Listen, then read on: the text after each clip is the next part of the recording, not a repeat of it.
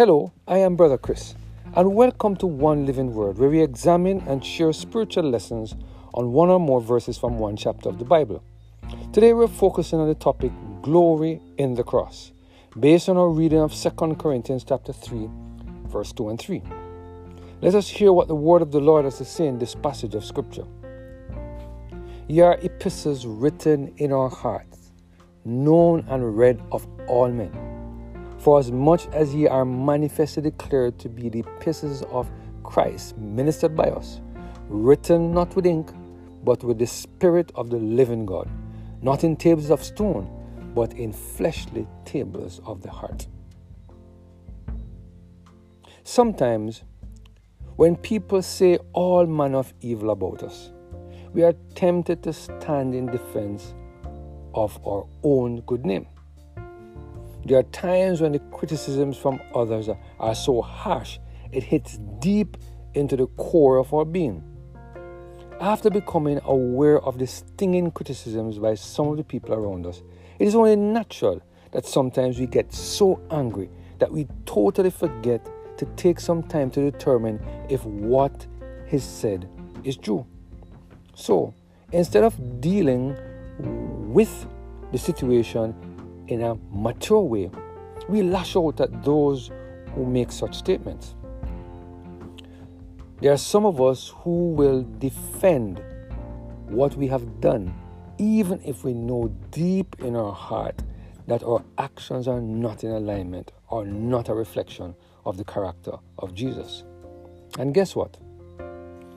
The caustic society that we live in today tell us that meekness in these situations is a sign of weakness.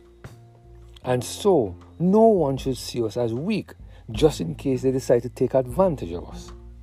I'm not sure if we have really taken any time to reflect on what could cause us to behave in such a defensive manner.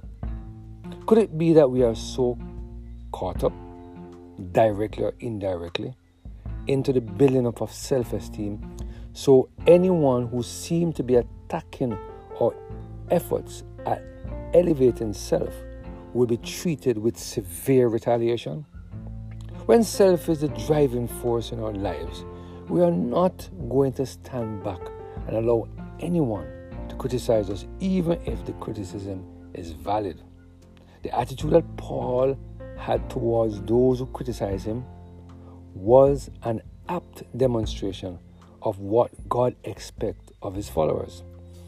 Let us examine carefully what Paul said in 2 Corinthians chapter 3, verse 2 and 3. This is what he said. Ye are epistles written in our hearts, known and read of all men.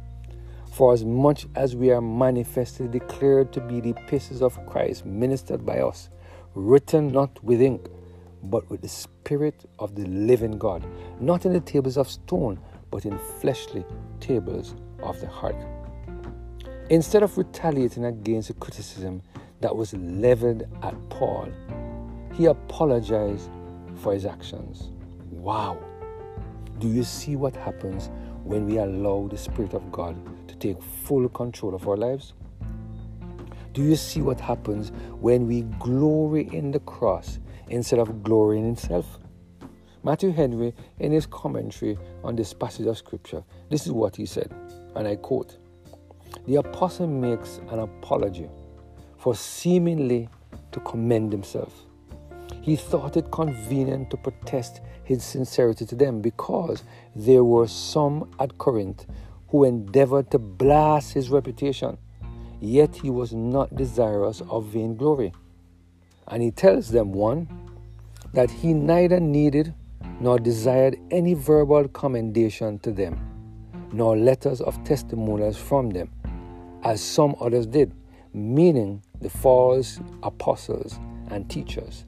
His ministry among them had, without controversy, been truly great and honorable, how little soever his persons was in reality, or how contemptible soever some would have him thought to be." Number 2, the Christians themselves, or the Corinthians themselves, were his real commendation and a good testimonial for him that God was with him of a truth, that he was sent of God.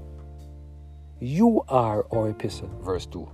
This was a testimonial he most delighted in, and what was most dear to him, they were written in his heart, and this he could appeal upon occasion, for it was, or might be, known and read of all men. Note, there is nothing more delightful to faithful ministers, nor more to their commendation than the success of their ministry, evidenced in the hearts and lives of those among whom they labor. The apostle is careful not to assume too much to himself, but to ascribe all the praise to God. Therefore, he says there were the epistle of Christ. The apostles and others were but instruments. Christ was the author of all the good that was in them. The law of Christ was written in their heart, and the love of Christ shed abroad in their heart. The epistle was not written with ink, but with the Spirit of the living God. Nor was it written in tables of stone as the law of God given to Moses, but on the heart. And that heart, not a stony one, but a heart of flesh, upon the fleshy tables of the heart, that is, upon hearts that are softened and renewed by divine grace, according to the gracious promise.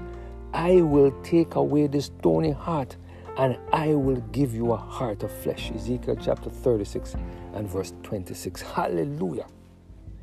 This was the good hope the apostle had concerning these Corinthian brethren, verse 4, that their hearts were lit like the ark of the covenant, containing the tables of the law and the gospel, written with the finger, that is, by the Spirit of the living God. Today, God is reminding us that unless we allow the Holy Spirit to take full control of our lives, we are going to continue to defend ourselves against criticism instead of apologizing where we are required to do so based on our actions. Only God can help us to behave in a manner that will lift up Jesus and die to self. Only those who glory in the cross will lift up Jesus in everything that they do or say. Let us pray. Heavenly Father, your word, a lamp unto our feet, a light unto our path, powerful message this day. Thank you, Lord, for reminding us you want to write those tables of the law in the soft part of our heart. The glory goes to you, no glory to us. Thank you for the reminder that we need to do everything in our power to glory in the cross of Jesus Christ. Thank you, Lord, for your blessing and your mercy upon us, we pray. Through Jesus Christ, our Lord. Amen. Have a blessed and Holy Spirit-filled